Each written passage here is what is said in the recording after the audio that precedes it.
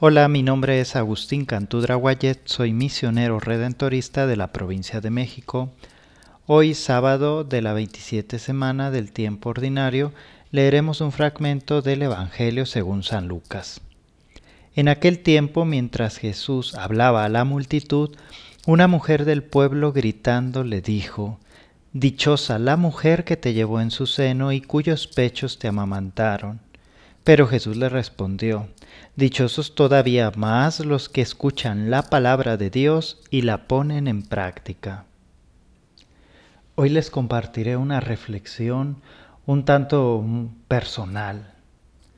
Tengo que confesarles que me interesa conocer mi entorno.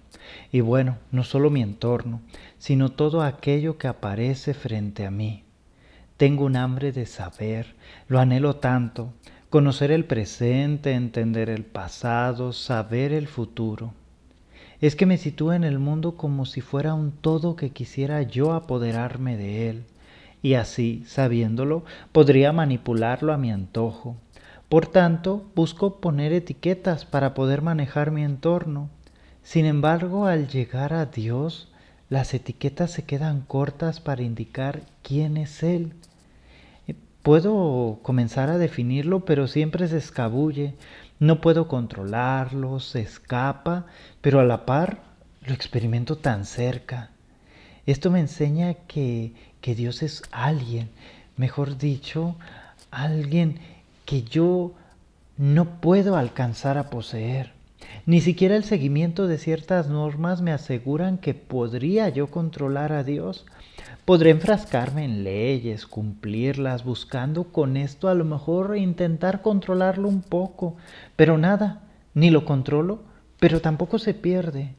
Es que Dios siempre está, siempre ha sido, pues al hacer un recuento de mi vida lo descubro a mi lado. Y el corazón me dice que allí estará siempre, que nunca Él se negará a continuar junto a mí. Podré llegar a comprender quién es Dios más de de lo que yo puedo tocar, manipular, atrapar en mis conceptos humanos. Y así, como lo veo presente en mí, lo veo presente en la existencia de los demás. Lo veo presente aún en la vida de los que ni siquiera le reconocen. Es que Dios es toda cercanía. Por tanto, preciso callar, porque no logro yo aprender, capturar en mis palabras a Dios.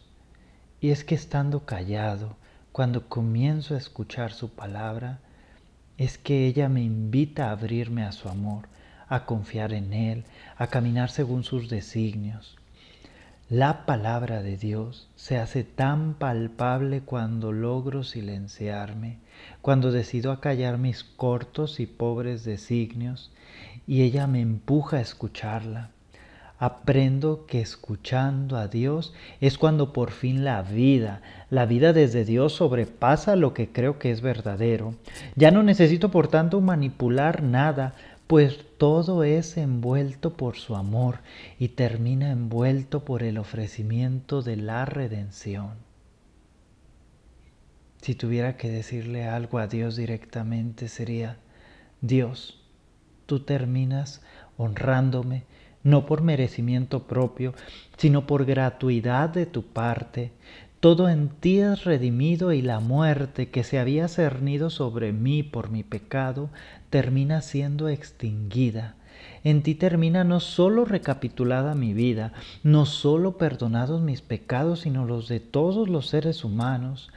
Tú ofreces la salvación a todos, nadie queda fuera de tu misericordia.